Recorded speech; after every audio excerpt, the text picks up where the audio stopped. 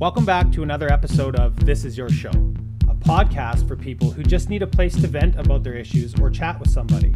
For people who are experiencing hardship or success, a place where people can feel safe to come and celebrate their winnings, as well as ask for help while they feel they are not winning so much. I've been both high and I've been low, but what got me through both of those experiences was the people that love me and support me. If you feel like you don't have that in your life, I'm extending an invite to be your friend or just somebody to listen. Let's get started. Are you new to podcasting? Does it seem overwhelming trying to get a hold of where to start? Have you been doing it for a while and have a lot of content built up but don't have the time to edit? Fortunately, from being the executive editor for my own podcast, I have become rather efficient at it. I am offering my service to edit podcasts no matter what level your show is at. If you need a sole editor for your show, or even just an extra editor on your team, please reach out to me at tylerfriedelproductions@gmail.com. I have different plans available to help an array of people in the podcast world. One thing many of us have come to realize since the lockdown due to COVID is we may be apart, but we can still connect and share ideas with each other via the internet. Let me help you get your story out there. Share with me the vision you have for your show and I will help you get it there. Wherever you are in your stages of creation, I want to help you take it to the next level. Thank you for listening. Let's get back to the show.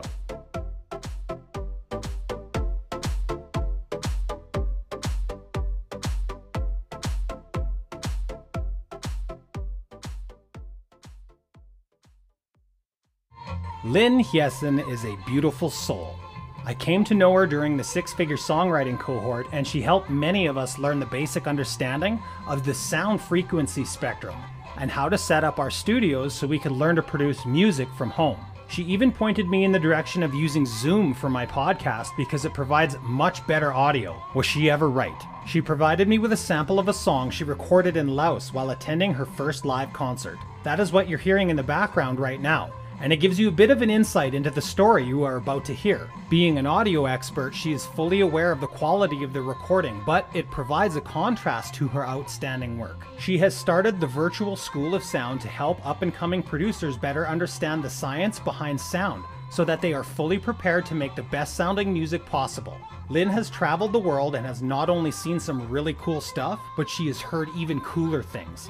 Stuff I only hope to be able to hear and see one day, including recording audio from the jungle waking up first thing in the morning, which you're going to hear at the very end of this episode.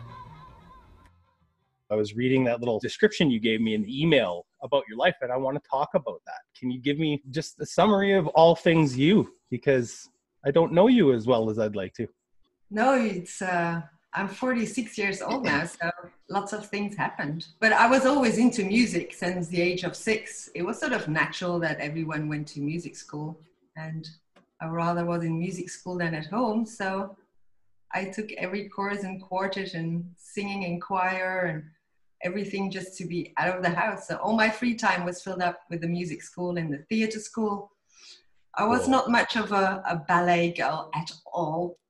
I did some jazz dance, but Oh, that sounds fun. Cool. But I did a lot of theater as well, and I loved that as well, like being on stage. And that's where I actually learned where you put your dressing on or some other clothes and you just can become another person. I love that idea. Yes. Me too. I'm in theater as well. I do the local theater in town. I was in grade 7 and I was in the high school drama class. I was the only junior high kid they just like let me in because I had that charisma, and they always asked me to be like the mascot and to sing "Oh Canada" and all these things. I was like, yep, sign me up. I wouldn't say no to anything. I was always outgoing. And so then I got into theater and I just saw this is where I belong. So at the age of 18, I actually wanted to go into drama school. And I was not allowed from my parents. So I did the auditions of the musical Annie. Cool. And I was very good for the acting and for the singing, but I couldn't dance a pirouette, right? But because something went wrong with the audition, so I said, you're going to miss out if you don't take an audition of me. And so I was put with the audition behind all the men who did the audition of all the men. And I ended up in the bar, in the restaurant with the director and the musical director of the Royal Youth Theatre of Antwerp. And then 2 weeks later, they were still like, you know, deciding who was who. So 2 weeks later, the musical director broke his leg, and he just called me because he said, Lin, you know, don't you want to do the sound? So I became a sound assistant for the musical Annie. And that's how I sort of got into sound. And it really took off from there.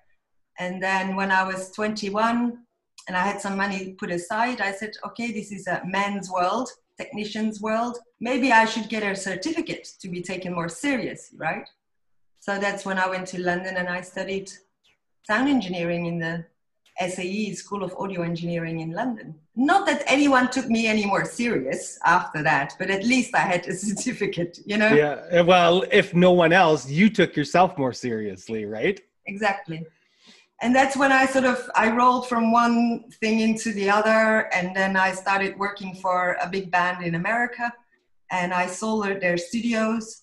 And there was the bands were in different places. And that was like the first time that even the Mac guys came over from America because they wanted to do simultaneous recording from Nice and Ireland. And I built the studio in Nice. I didn't build the studio in Ireland. And there was major problems there in that studio. So they flew me over, and then I sort of came into the studio and I found this sort of stupid mistake that is really out of the box within 2 hours. And that's when the band said, okay. And then I just went on tour, and, you know, then life evolves. And then instead of going back to Belgium after a part of an Australian tour, I said I go to Thailand. And then it was cheaper for me to stay 4 months in Thailand during the winter season or whatever than to come back to Belgium, look for another flat. So that's how I toured the whole of Southeast Asia. Wow. And everywhere I went with my DAT recorder, digital audio tape, very old, doesn't exist anymore. And my stereo microphone, and I literally recorded everything that I found sort of interesting, up to the point that I came into a cave in the northern part of Laos, where you can actually stand with 1 foot in China and 1 foot in Laos. Cool. And there was a cave there with like stalactites I never seen before. There were like stalactites going from the ceiling to the bottom, and they were connected, and they looked like an organ. And then I sort of ended up going back to a guest house, meeting a drummer, and I go like, wow, can we go back to that cave? Can you do drum patterns on those stalactites?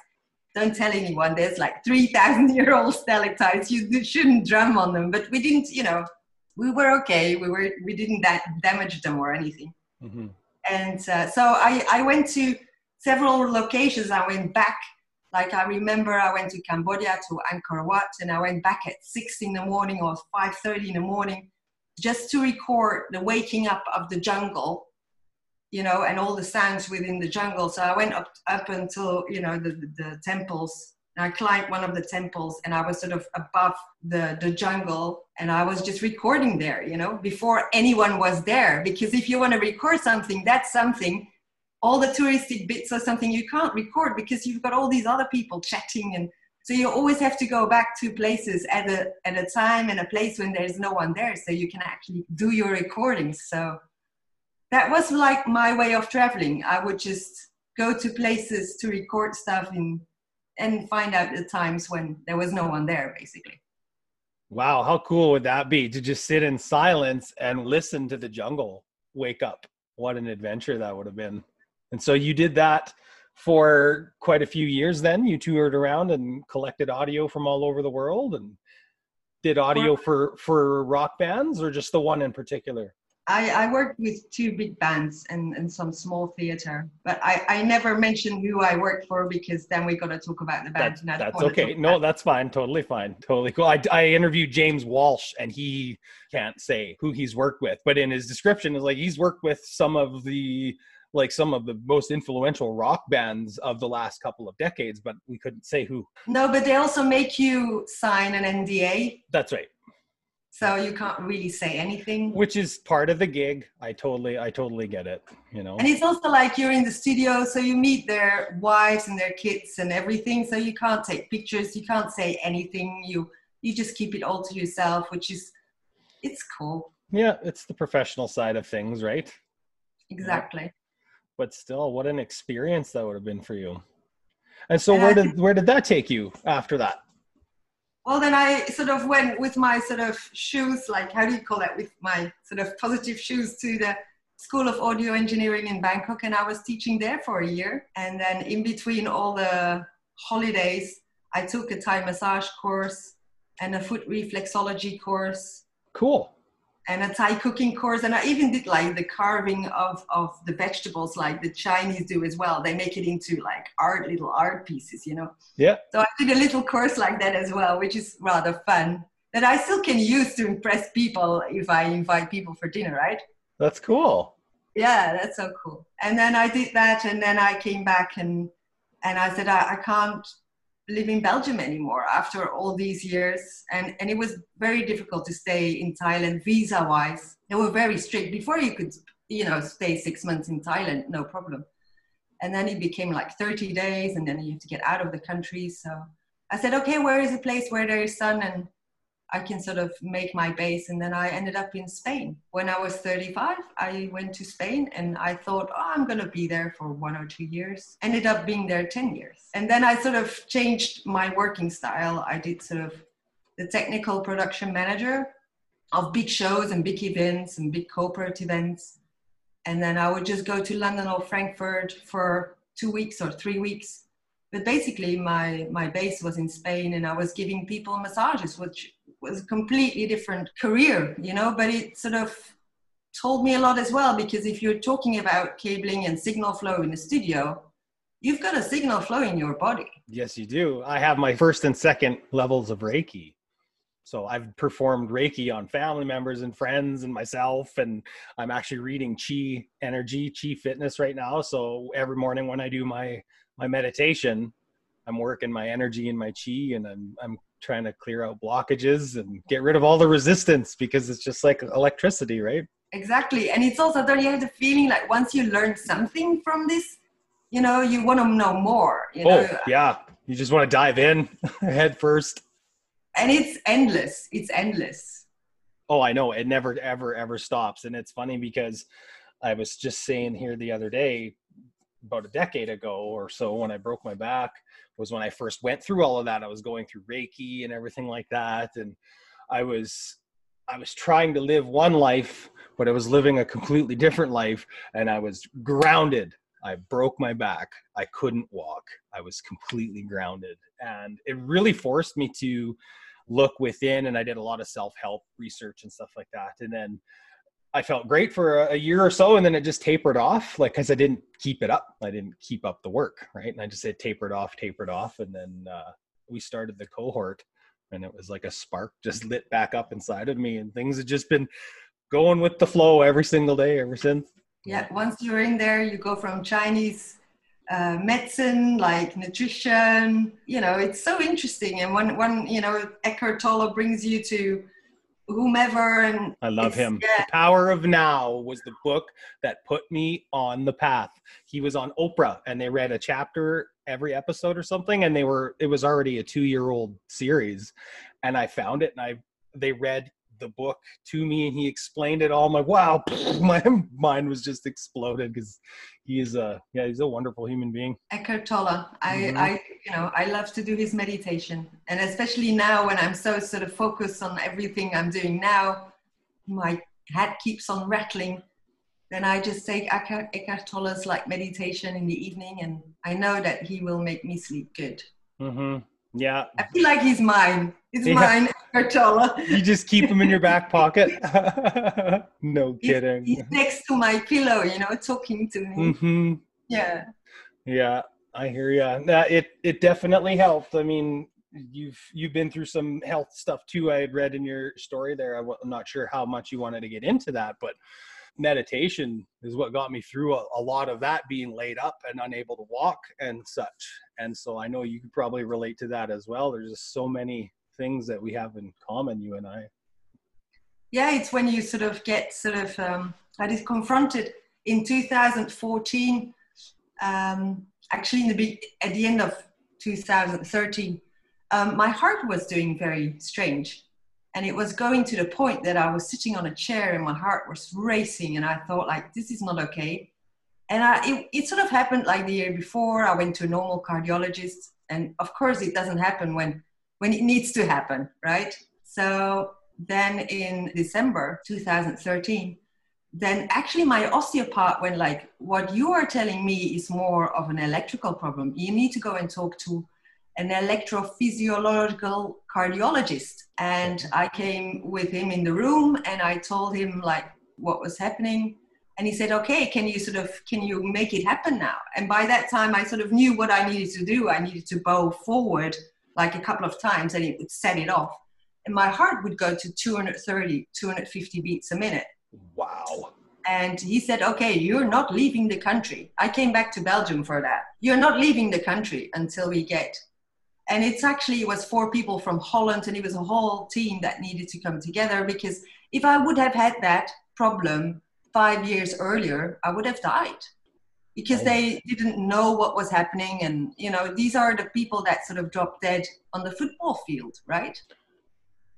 So I was very lucky, and I'm still, every time I see him, and, you know, he's my savior. My cardiologist is my savior. He took all my savings, but there you go. I'm still alive. You're still here to tell the story. And then he did the operation in January 2014, like 2 weeks after I saw him. And then they sort of noticed that my sinus button, which is actually the how would you say that, the spark that makes your heart go a certain way, my sinus button is way too big for my heart. So even during my nighttime, I would run marathons, what explained why I was always so tired, right? Yeah. So, and then they tried to sort of make that sinus button a little bit smaller, but it took like 4 operations, because there is also the nerve of your membrane that makes you go and breathe and makes it all go up and down. So actually the last heart operation, they actually went in from underneath my armpit, and they flattened my right lung so they could reach the heart from the outside, and then they could take that sort of nerve aside and burn my sinus button smaller. Oh, wow. But with that operation, they flattened my right lung, and it never sort of came back fully. So now my lung capacity is only like 60% of what it used to be. Oh, Lin. So, but I'm still alive. And, you know, now I finally sort of, you know, I sleep normal. I have a normal heart rhythm, you know, so wow. Happy for that. And, you know, I just saw him 2 months ago during the cohort. And he actually called me like, Lin, you have to come and sit on the bicycle and do your thing again. And it was the best, how do you say that, test I've ever done. And I was actually able to do 250 watts, like bike 250 watts, which I never could have done before, ever. So. Wow. So there's you made improvements. That's good. Exactly. And I'm still alive. And that's what is, because before all these operations, and probably you had the same, you have to sign a paper, like what to do. Yeah. Mm-hmm. Yeah. There's a lot of paperwork. Non-resuscitating, I think they call it. Yeah. It's called the do not resuscitate, DNR, right? That's so, if you're at that point, like say you're dying of cancer and you're like, look, if I go, just let me go. And that's what, you know, they make you think about that. And that sort of, you know, from that point onwards, I think like, okay, I'm just going to be who I'm going to be. And I'm just, you know, going to do what I want to do. And I'm not going to listen anymore to all the, you have to, you have to, you have to, you have to, you have to, you know, like now I'm definitely choosing for myself, because God, I've been very lucky. So. Yeah, good for you. And that must open up a whole new perspective for somebody having to be faced with so many choices like that. Like, trying to, like, the doctor having to say, look, it's not a comfortable topic to talk about, but we have to discuss about the possibility of you flatlining on the table. I couldn't imagine having that conversation. I mean, they did a spine surgery on me and they said, yeah, the anesthetic can affect people some ways, but I wasn't really at a risk for that. This is heart surgery. That's a big deal. Like, that's a big one. So kudos to you for still smiling and encouraging and inspiring people. It's just, it's phenomenal, because so many will take that and play the poor me card. I did it when I was down and out and I couldn't walk. I blamed everybody and I just treated people like garbage, and the medication didn't help either, you know, just turns you into a different person. But to have an outlook on life like you do after enduring something like that, that's really inspiring to me. Yeah, but it's like a second chance. You're not gonna screw up your second chance, are you? Some people do, though. Like I know a guy that lost his arm in a drinking and driving accident, and then 15 years later he died drinking and driving. And so some people don't take that second chance as seriously as they should when they've been given life another time, you know? And so I've never been in that position, so I don't know how hard or easy that would be, but you would think being given a second chance with life, that would open up a whole new perspective on everything. I know it would for me. I guess it was scary for you as well, because if you do operations like that, there is a chance that you can't walk anymore. That's correct. Yeah. And it was so close to my spinal cord, right? And then my second injury, they haven't operated on. So it's a herniated disc above the one that was operated on, but it herniated inward into the spinal canal as opposed to outward, touching the nerve roots and stuff. Well, I guess they're touching the nerve roots on the inside too, but just a mess. It's a complete mess. But I remember the day. Isn't it funny that like now you know everything about spinal cord? Like my cardiologist says, like you should actually be teaching my students because you know so much about the heart now. It's like if you're confronted with something and you study about your own body, right? Because you want to know what you're going to do to it, you know, what the consequences are. So it's like you get like a spinal, like a crash course, you know. And it's funny because I'm 36 and all my friends are around the same age as me and they're all developing sciatica and they're like, oh, I got this thing. Like when your back started doing its thing, I'm like, it's sciatica, man. Do these stretches. I get, well, I don't know. I think it's something worse. Like, cause when something touches a nerve, holy crap. Like it feels like you're being cut in half. You jump, right? You jump. Well, you couldn't jump anymore. I couldn't jump, but like when something even just brushes a nerve, it causes excruciating pain, and the beginning stages of sciatica feel like you're going to die. Right? And people are like, oh, but it's like all down my back of my leg. I'm like, yeah, that's it. I crushed my sciatic nerve when I did that. And but you feel that every day. Every day, all day, every day, because now it's affected both legs. At first, in 2013, it was only my right leg. I couldn't feel my right leg from my hip to my toes. It was completely dead. And then they brought back some sensation and mobility, but I can tiptoe on my left foot, on my right foot. I can't even flex the muscles in it. I'm like, just do the tiptoe already. And I can't. So, and my right leg is 3/4 of an inch skinnier than my left one. I always have to laugh when old people say like, you don't know what it's like, not, you know, that you're limited. And I go like, I know very damn well what it's like to be bloody limited, but they see me as this joyful blonde girl and that's it. That's all they see. Right. Because they don't know the underlying story. But exactly. it goes to show, I mean, if a mindset is everything, if you choose that you're going to overcome, you will. And even if it starts small, let's take the wins where you can. Another thing you'd mentioned too, and that now like this is entirely up to you, but you'd mentioned your mom has Alzheimer's. Yes, that's the reason I came back to Belgium. I felt as well guilty that I haven't really been around here since when I was 20 sort of. So it's like before she doesn't really recognize me anymore, I better go home. And it was just in timing. It's like universe, right? Because the apartment I was renting in Spain was owned by an Irish guy. He didn't pay the bank. So the bank was taking over the apartment. So it's all like universe sort of tells you where to go. You know, you had to go. And I had 10 years being in the same apartment. Don't forget, before those 10 years, I always lived out of backpacks on tour.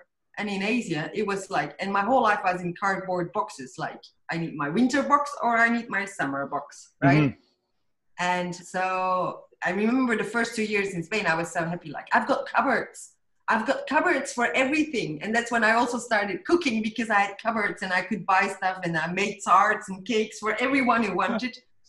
And it's like leaving that apartment was the hardest thing I ever done because it was like, I never stayed in a place longer than 4 months, 6 months, whatever. So I came back here and found that my mom was actually way further in her process of Alzheimer's. And because seeing someone on the WhatsApp video, you don't see what's really happening to her body and the rest. And I don't want to go into details, but that's okay.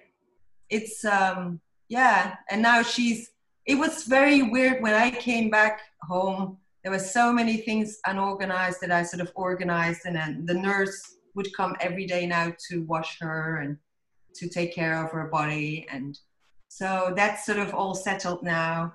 And I sort of taught my dad how to cook and cook simple things and make his life simpler, because he was doing things still in an very old-fashioned ways. And I go like, yeah, there is lasagna, Dad. You just put it in the oven, you know. Yeah, set it, forget it. And now he loves spaghetti, because spaghetti only takes 3 or 4 minutes to cook, right, to boil. Yeah. As where before he didn't like sort of spaghetti. He was a potato guy. Anyway, so I taught my dad a little bit to cook and sort of reorganized the house and took a lot away of the things that's not really necessary. And there was like food that was over time in the cupboards for 8 years. So I think my mom was already going backwards way before, but if you don't see it and if you don't live there, you don't really know. So you don't really know. Yeah. And see, my mom is undiagnosed, but she has all the signs, and I've done like questionnaires and I've tried to send them to her because she's still coherent, but then she has her bad days where she is convinced she's being stalked, has been for decades, is convinced that when she can't find something in her house, somebody's come in and stolen it.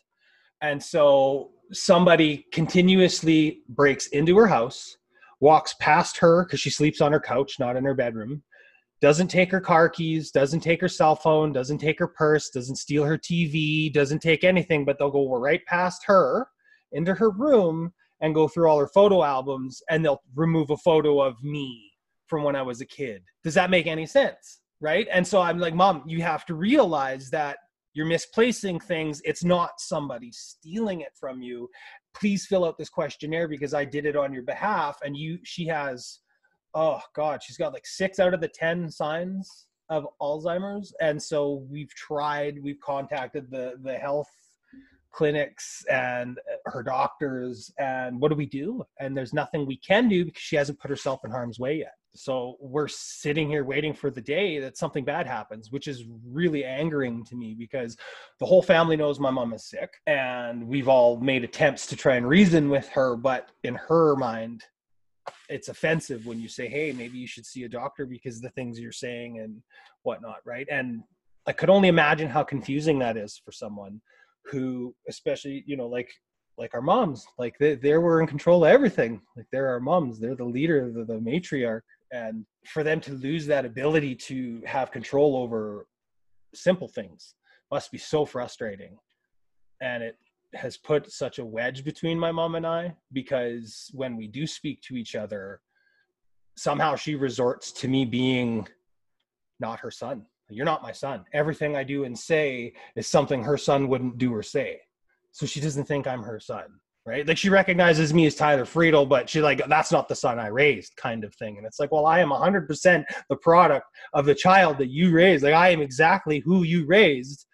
And, you know, trying to reason with her about my drug addiction and stuff and saying, look, Mom, drug addiction forms in childhood, and we fill a void that is created in childhood. But to her, it was, there's no way, it's not my fault because I didn't allow drugs in my house. Okay. Like that means absolutely anything to a drug addict. Do you know what I mean? And so that's my journey right now is finding my own closure, because my dad's gone and my mom is there sometimes, but it's 100% of the time when we speak, it's only within 5 minutes. She's telling me that just mean things. I don't need to get into it, but she just says mean and hurtful things that I know aren't her. But it's like, geez, I can't even reason with you. So how do I process this? How do I even show up at your house and deal with this when we're like, she's grabbed me by the throat with her nails before, you know, like it's a hard situation because I miss my mother. She lives alone? Yes, in a manor. She lives in a manor with a bunch of senior people, but they have like a monthly nurse that comes in and just, how are you feeling? But it's not someone who shows up at their door and here's your medications for today, let's take your blood pressure or anything like that. And that's what we want, is for her to be in like a monitored living situation.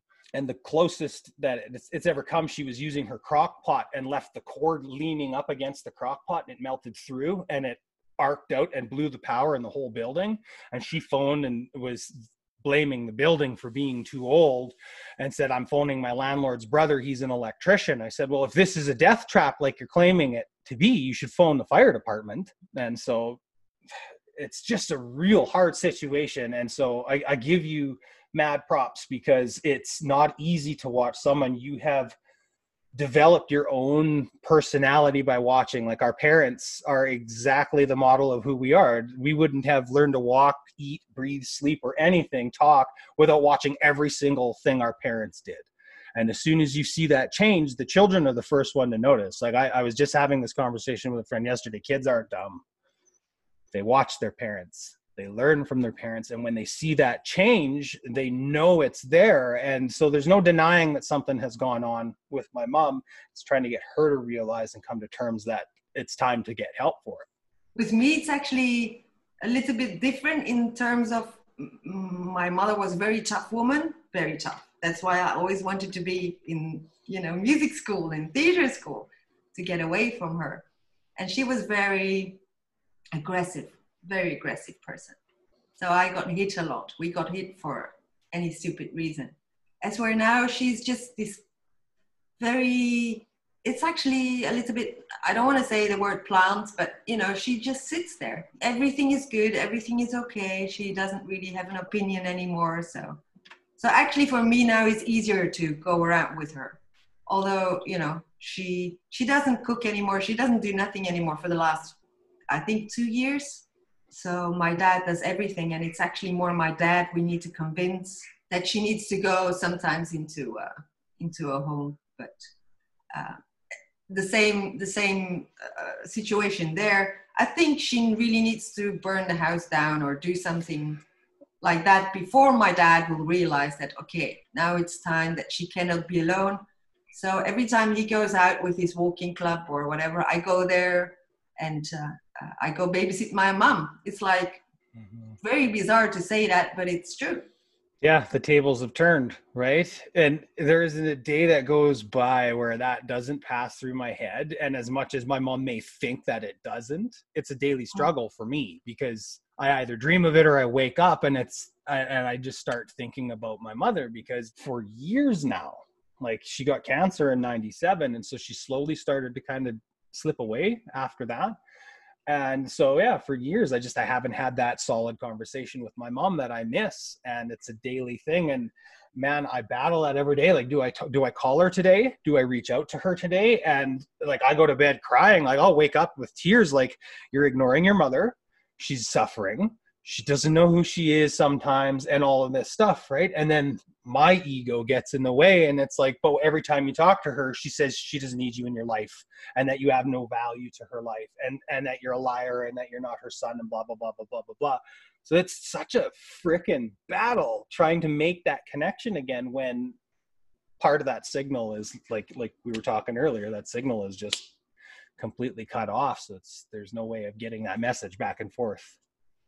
I think the most important thing is that I don't take anything what she says very hard anymore, even if she's very frank, and she can be very frank still, but at least I'm doing everything in my way, with my energy, with everything I have and I can, to give her the last couple of very nice years in her life. Mm-hmm. And we are with 3 kids. I'm the youngest of 3 sisters, and the other 2 are not really caring whatsoever. They're not in the picture. Mm. So, but I know that for my heart, and I think this is a very important thing for you as well, like for your heart, you just need to know that you are doing whatever you can within your power and within your belief, what you can do for her. And that whenever she will die eventually, because we're all gonna die. Correct. That you can say to your heart, like, I've been there, I've done what I could in my possibilities, in my timing, in whatever, and then you can let go. And they have this Oponopo, you've heard from this? It's a song. No. Look it up, and it's like a way in Hawaii, how they say goodbye to people and forgive people for whatever is still in between. And It's a way to let people go. Oponopo. Okay. Look it up. It's very interesting. I will. And it's a song, you said? It's a song, and it's a way of thinking, and it's a Like a way of mantra? dealing Oh, with forgiveness, even towards people that maybe, I don't have that, but maybe there's really a bad person in your life who really hated and who did something really bad to you. If you can sing that song and go with that feeling and with the thought, like, I forgive you, whatever has ever happened, you can let go, and it works. You can let go, and it's a Hawaiian ritual. I will do some Google searching and research that, because that's all I'm doing now. I'm reading a successful coaching book. I bought it a couple years ago for $1, and it's used by the Olympics and like the American sport education program. They use this book to test coaches before they become a legitimate coach.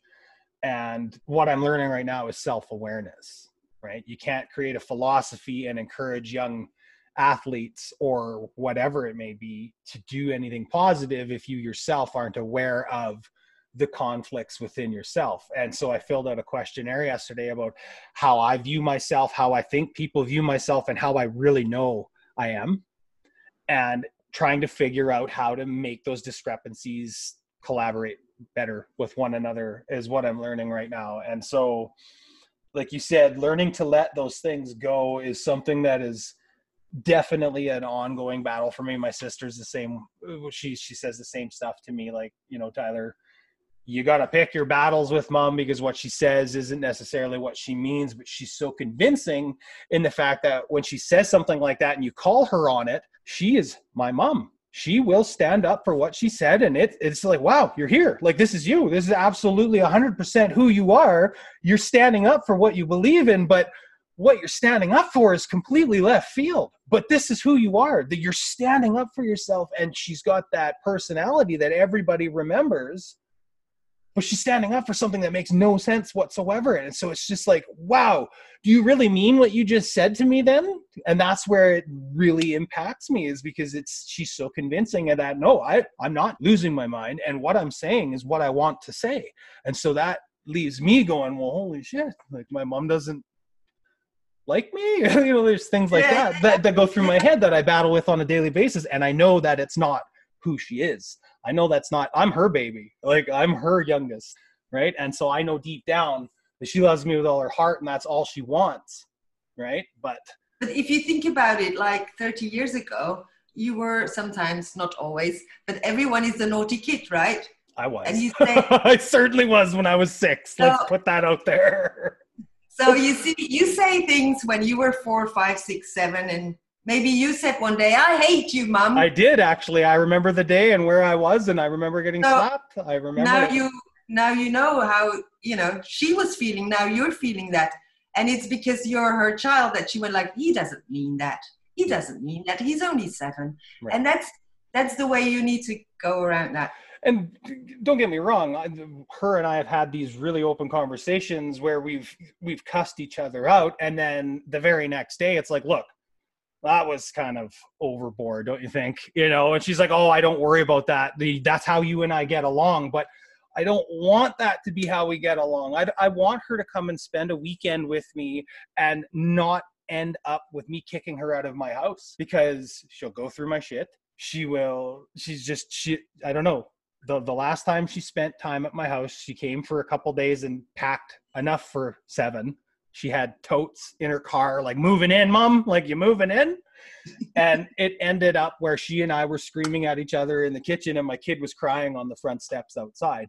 And I'm like, Mom, like, we can't have this in my house. I have to ask you to go. You've overstayed your welcome. You've pushed it way too far. You've moved right on in. And she takes that control aspect. Like, I'm still your mother. Well, this is my house and I pay for it. So yeah, you're my mom, but you're overstepping your boundaries, and it's my house to ask you to leave now. Right. So it's nuts. And we all know that there's something there. It's just, like you said, something drastic has to happen before that is taken seriously. And that's the stigma I wish would just drop. But that's what I'm afraid of as well, is that there's going to be a telephone coming. Yeah. One day. And now my dad is still alive, and they want to die. Both of them want to die in the house. And it's still from the very old generation. They were born during the war. So they want to die in their house. But we all know that one day And I was talking to my older sister, I made her, she's 6 years older than me. And I said, like, let's hope that dad will survive her, because if dad dies, we have a major problem. Because my dad is very loose. He's very intelligent. He's, 80 as well, but he's very good. So I'm not worried about that. But if he would die, then we have a major problem. And it's like awareness as well. I remember the awareness I had when I was 35 and the awareness I have now, 10 years later. And it's like, just be able to just breathe, count to 10, don't go there. Yeah. Just let it go. Redirect. Absolutely.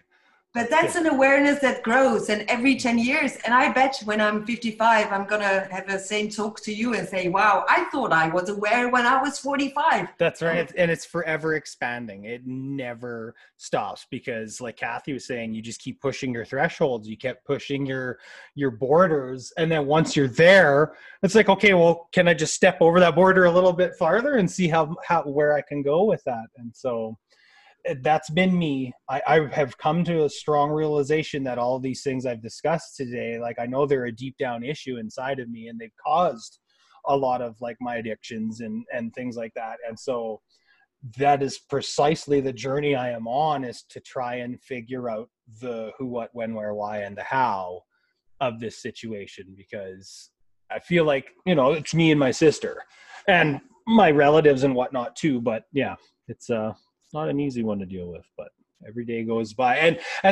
I'm trying to recondition and redirect. Like I was saying, you have that option to take your reactions to things and reassess why it is that you act that way.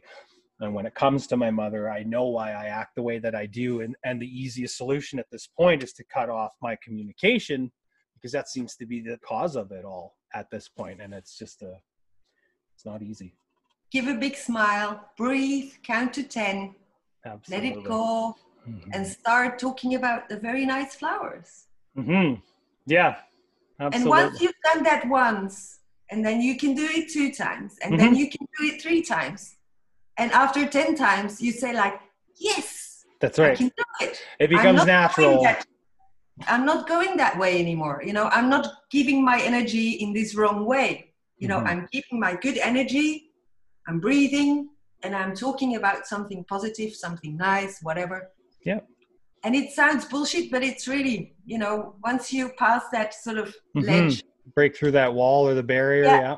I think I learned the last 2 weeks with putting up the school is like my inner critic doesn't get a lot of space anymore. And that's all due to Kathy, right? Yeah. And it's like pushing him away, the inner critic, pushing him away. And it's really hard in the beginning. But I can tell you now, after 2 weeks, the inner critic, he doesn't get any space anymore from me. No way. And I showed myself, he didn't get any space the last 2 weeks, right? So I'm not going to give him any space, not a centimeter he's going to get. And it works. It really works. It does. And as much as that ego or that negative self-talk will try, the second you realize it, you're now aware of it. Right. So it may be bound to happen, but it's what you do with it. Right. And going, oh, shoot, I'm thinking negatively. Well, now I'm aware of that situation, and now I'm in control. My negative self-talk is no longer in control of the situations. And so, yes, being aware of that and recognizing when you're in that funk, you have the right to take action and make the change. And it works. Like you said, it works. Before we continue, let's take a moment to thank my sponsor. Wait a minute, I don't have any yet. It's tricky to get this sponsor thing figured out between the US and Canada. I started to wonder, how can I be my own sponsor? What can I do for you? I am a lover of customer service. How can I make this a win-win-win? What do you need that I have? Maybe you're feeling lost or disconnected from the people in life that matter to you. Maybe you're missing the celebrations of everything life or even death. Maybe I could help you bridge that gap. A song designed to say exactly what you want to say in the way you want to say it? A song just for that person or occasion? A custom I love you song? Especially now, since the ways in which we connect with each other have been turned upside down, a song could really bridge that gap.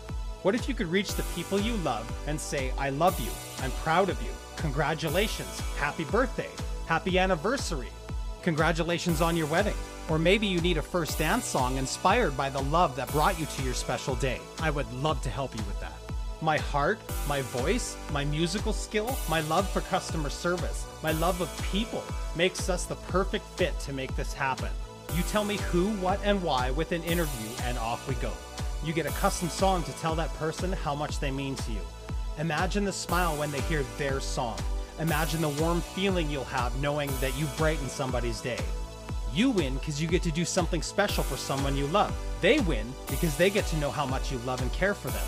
I win because I get to do something I really love that I'm good at and be my own sponsor for this podcast.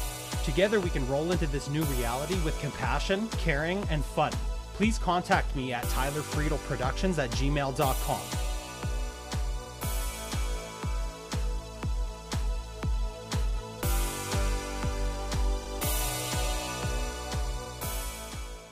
If you would have asked me 6 months ago, Lin, you're going to set up a virtual school of sound, you're going to teach again, you're going to do it all from home, and I would have told you like, nah, that's nothing for me. You know, I'm not an office girl. I'm not a computer girl like that. You know, the only reason I use a computer is to make music and write mails. So that's very exciting for me to start up the school. And today I've got 3 people enrolled again. Good for you. Yeah, so it's really working, and I'm really thrilled, and it's a new beginning. So definitely, I think for many people of this course, it's a new road, new beginning, new direction. Mm-hmm. Even though we have COVID and everything else, mm-hmm. I think it's very nice to see everyone grow that way. And it's also, I think, I never had motivators around me, and to look at you and to look at all these other people, you know, starting up something new, it makes you want to do it as well and take the big leap. And I think that's amazing that people, you know, you always think it's your family or your friends that gonna support you, right? No, it's actually people in America I've never ever met before who are my biggest supporters. That's what I am finding too. And like I said, maybe I can't afford it today. And man, if the universe is listening, allow this to happen. But I mean, who knows? By tomorrow, I may have more than enough funds to pay for all of these things that I want because I'm doing what I love as well. And I'm putting together my own program. And I'm in my podcast, in the middle, I have that ad. And it's like, look, I will make a song for you or an ad or a commercial. So anything is possible, because just as much as we convince ourselves things are not possible, they haven't happened yet. So why isn't it just as possible? Right? And so I am accepting that as my reality, because it's happening for you, it's happening for Nick, happening for Cinder, it's happening for so many people. And I know we're all rowing this boat together. Yeah, and that's it. You know, you feel like you're supported. You're like really people are pushing you, and people are giving you like, I never did PowerPoint presentations, you know, and I sent like a basic thing and to Jackie, and like 10 minutes later, she sends me something back, which is amazing. And it's like, she's really good in that, right? I'm really bad in that, you know. I never done. It's like, this is the very first time I opened the program PowerPoint on my computer ever. Oh, wow. It's fun. So it's amazing how all people can help each other and help each other's talent. It's like, you know, and I love that. And I never had a community like that. It's mostly envy and jealousy here in Belgium. And that, you know what, to be honest, when everything started, when people started pitching out their songs in the first couple of months, or like the Mentor Mania package, it's like, wow, how did you take those sounds and make that cool of a song? And there was that artistic envy where it's like, oh, you know, well, come, I couldn't do that. But it ended up dying. That whole feeling ended up dying off because, like you said, the support that's in this community, everyone understands that you may not be the expert. So reach out to the one who is, and everybody help each other get across that finish line. It's such a cool experience. And I'm not a singer-songwriter, right? I've only amplified artists. I've never been the artist. So I'm still working on that. And I hope, you know, like, okay, this school is taking all of my time, literally at the moment. But I hope in future I will make more songs, and I will sort of collaborate with, you know, and I will learn a lot, and will be able to teach, you know, to make very good songs myself. Mm-hmm. there I'm still really way behind of you all guys, you know, but it doesn't intimidate me at all. It gives me like, okay, I've got so many people to tap into, so people to talk to. Even if I can't sleep, America's awake. I can always talk to America. Exactly. I'm never alone, ever. Yeah, I know. It's a cool feeling. Like with Ari, he's 9 hours ahead of me. And so it's really cool because he'll go to bed and then be up in the morning, and it's about 11 here. So it's like I'm still up till like 2 in the morning anyway. So in his morning, it's bright and early morning for me, but we can still talk to each other and nobody's tired or whatever. It's really neat. There's that little window of opportunity for both, and you can really burn the candle at both ends this way when you're collaborating with people in different time zones, because I can send you stems and you can wake up in the morning and do something with them, and vice versa. It's really cool. And by the time you wake up, you've got some results. Exactly. Yeah, and so two people at two opposite ends of the world can really get a lot of stuff done with each other. It's amazing. I love it so much. I feel like people ask me like, yeah, and this whole COVID thing, and don't you feel alone? I say, feel alone. It's been the best 6 months of my life, really, to be honest. I've never had so many messengers. Like today I've been calling and oh, it's incredible. When I was living in Spain, I was having my clients and stuff, but it was very limited. And now I've got like so many people that are calling, and you know, just the Facebook and what everyone's doing. And it's like people going live and ping, ping, ping, ping, ping. And it's like, there's always something happening. Yeah. I think it's great. I do too.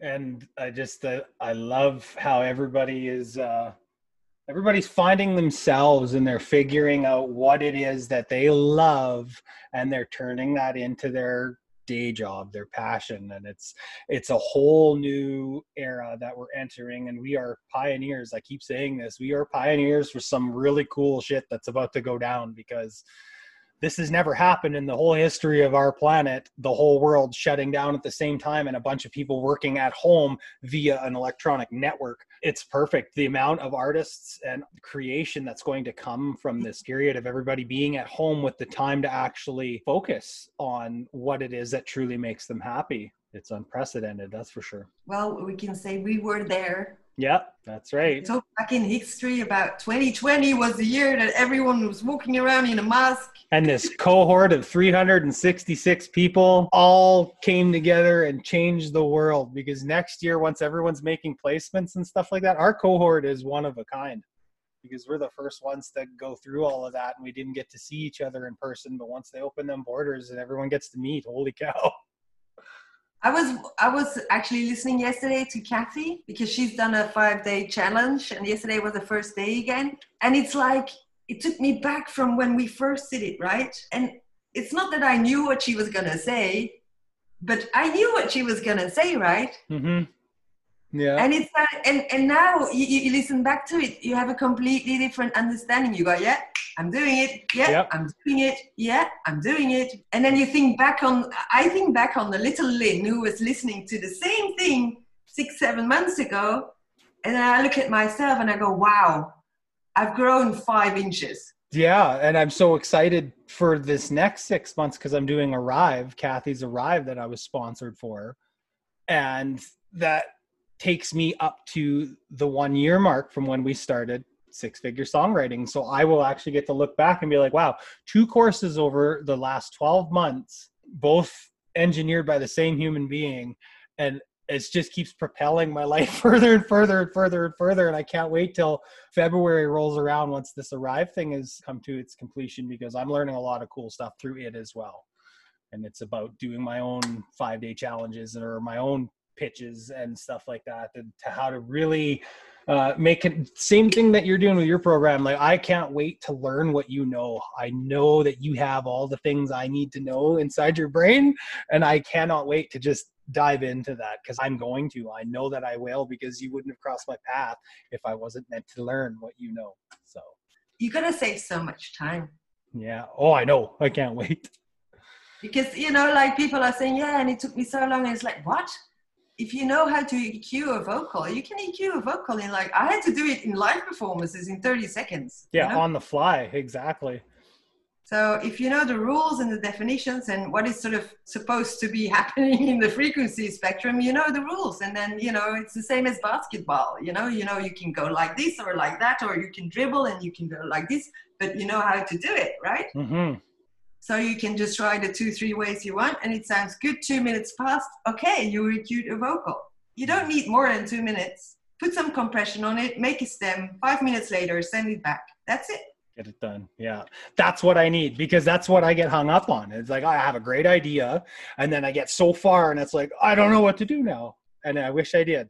And so it's also because people layer and layer and layer without realizing that they put, like, imagine a rainbow, right? Mm-hmm. You've got a red, imagine you have a red sort of marker that's that big, mm-hmm. and you put red, and then you put orange, and then you put yellow, and you put it all in the same place, right? It just gets muddy and gross looking. So no, you need to, there goes the red, there goes the orange next to each other, and it all fits together, and that's how you become a rainbow, right? And it forms one solid image. Exactly. Mm-hmm. So if someone just tells you where to put the red and where to put the orange and how to do it, easy peasy. Easy peasy, exactly. What a connection. I am so glad to have met Lin and to have heard her story, and I absolutely look forward to learning from her in the future. The more I seek to connect with new people, the more I find in common with the world. Lin mentioned a Hawaiian mantra called Ho'oponopono. A definition I found on Google says it is an ancient Hawaiian practice for forgiveness and reconciliation. It's more than the prayer alone. It's a process of making things right in your relationships with others, ancestors, deities, the earth, yourself. Special words are exchanged, emotions are revealed, and forgiveness flows both ways. Isn't that the truth? What I'm coming to learn through my readings as of late is that we are all one, and that if we decide to let our predeterminations take a back seat for a minute, we can actually find forgiveness for the things that are holding us back, as well as forgiveness towards ourselves, allowing us to move forward in our lives. Our souls love to provide us with repetitive situations that may seem annoying, but what is really happening is we are being given multiple opportunities to heal ourselves within our minds, our hearts, our bodies, and our spirits. Thank you for listening to This Is Your Show. I am Tyler Friedel, and I will talk to you soon.